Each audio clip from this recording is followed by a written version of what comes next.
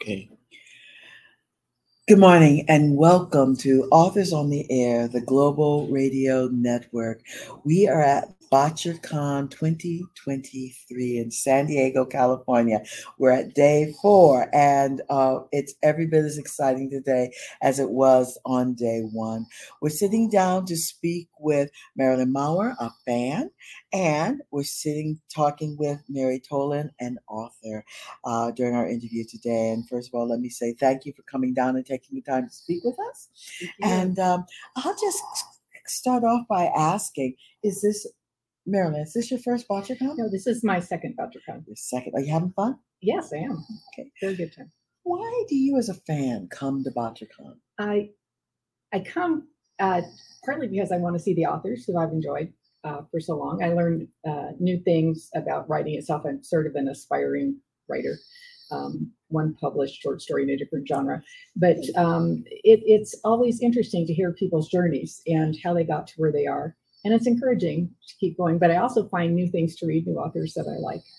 Do you find it that you read differently now that you've kind of peeked behind the curtain, so to speak? Very much so. You analyze word choices. It can get in the way of enjoying the book sometimes. And so I know a book is really, really good when I don't do that, when I'm not stopping to consider why somebody made the choice they made. Then it's really engaging. And then I have to go back and analyze it a second time. I love when I hear someone say I'm just a reader, because I say all writers started as readers. It's the one thing we have in common. And without readers, who would we be writing for? Yes. Mary, you've got a book coming out pretty soon. Yes. It's called The Mars Hill Murder. Can you tell us a little bit about that? Yes, it's based in Flagstaff, where I live. And I started writing it about 10 years ago and wrote it, and it ballooned, and it got smaller and bigger. And you know how it is with editing. And I also had a full-time job. I was a reporter. And then I was teaching journalism, and I just put it away after many, many rejections. And then I retired from teaching journalism 2 years ago, and I picked it up again, and I started sending it out after editing, sending it out. And finally, one editor liked it, and that's all it takes. One editor saying yes. So here I am, the first time ever at my place in life getting a novel published. So I'm very excited. Is this your first Bouchercon? It is. And what's your experience here been like?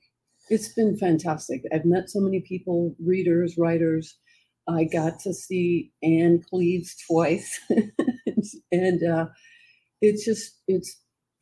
I've learned a lot on the panels, and just being around so many people that are into mysteries and think about writing and sharing the way they write and their various aspects has been really great. And people are so friendly too. It's been fun.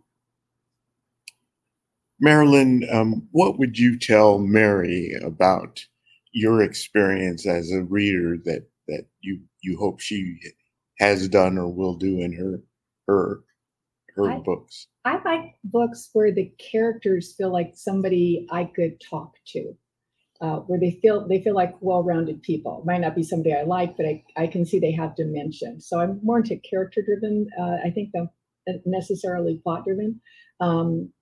And I think books that don't contain unwelcome surprises, like somebody's talking in first person and it's not the person they've led you to believe it is later. I always find that kind of a cheat. I prefer to be more straightforward. Okay, that's good to know. You haven't done any of that, have you? Not that I'm going to put it on the air. I don't think so. And I do like to think that my characters are someone you might want to talk to. And while there's a plot and a subplot that are pretty strong, it's really about the characters, what's going to happen to them. Right. Absolutely. In terms of setting, you're set in Flagstaff, where you live. How much of the real Flagstaff is incorporated in your book? That is such a great question because it's all Flagstaff. I mean, I have some side scenes other places, but it's all Flagstaff. I had all the details. I've lived there for more than 35 years, so I'm really into the changes and everything. And so I had it down to the favorite coffee shop of one of my protagonists, of course, which is mine. And then my publisher, Wild Rose Press, which I love, and they've been only wonderful. They have a policy that you can't have details about businesses. So in other words, I have Mars Hill, that's a true place, and I didn't have to take that out.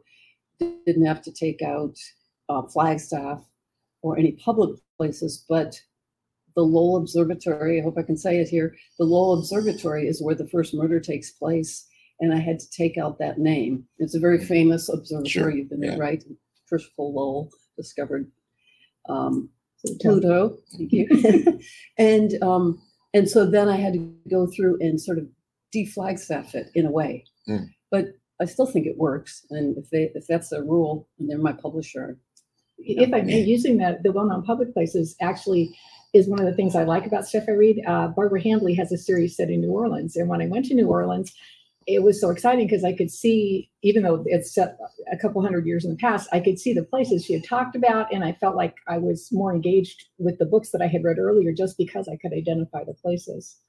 Yeah, it was my choice. I think, I don't know if this is entirely true, but what I heard is there was some kind of potential lawsuit years ago. You know, if you show someone dying in a business, it's maybe not good for a business. I don't know. Someone we talked to yesterday was talking about that very point, that they were saying something about a business person had come up to them and said, "You're killing my business with all of these murders here and everything."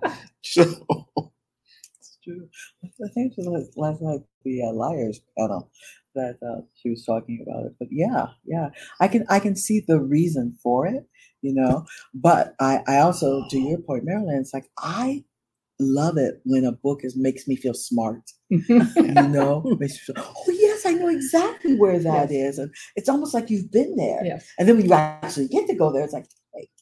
So, every publisher is different in that regard. True. And every publisher has a different rule about that. Some don't mind at all. Some want you to incorporate as much of the real Flagstaff as you can, so to speak. Because any publicity is publicity. So when what's your favorite author to read? In the mystery genre, Ellie Griffiths. She is lovely. And do you review?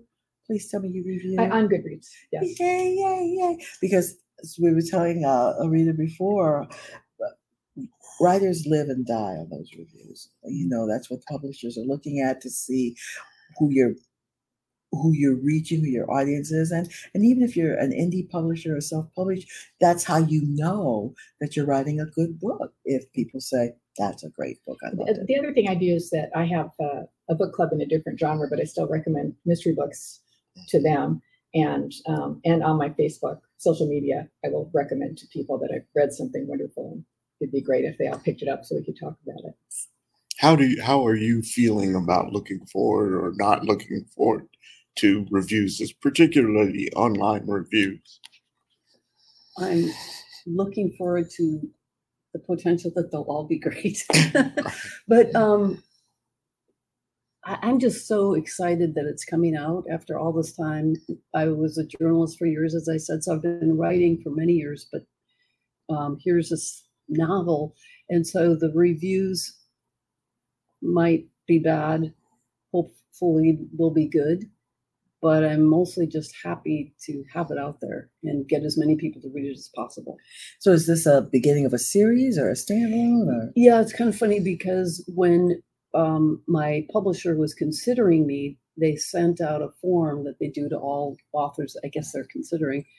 And so I didn't have a contract yet. And one of the questions was, are you working on a series, or is this part of a series?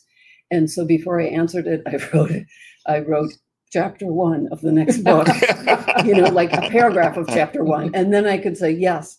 And that got me started on the second book for the series. So same three main characters, different people die, obviously. And so that was very motivating, and now it's fun. You have three main characters. Is one of them sort of the lead protagonist, or? I'd say two of them. Miles Harper is this young reporter, and the newspaper where he works looks very similar to one in Flagstaff where I worked 30 years ago. And then the woman who's on the run, Maddie Sullivan, she has a subplot, but they meet each other at that coffee shop, by the way. And so I guess they're the main two. And then a detective is Luis Ortega, and he's right up there. I mean, he's the main crime solver. Does that answer your question? Yes. Oh, yes, it does. Well, okay, so I wanted to thank you both for stopping by and visiting us here on Authors on the Air. And I made the wifely mistake of not introducing my co-host, who's my husband, Craig Manson, when we began. But thank you for joining us. We're Craig and Penny Manson with Authors on the Air. We've been talking with Mary and Marilyn, and I hope you guys enjoy the rest of the conference. Thank you Thank so you very much. much. Yeah.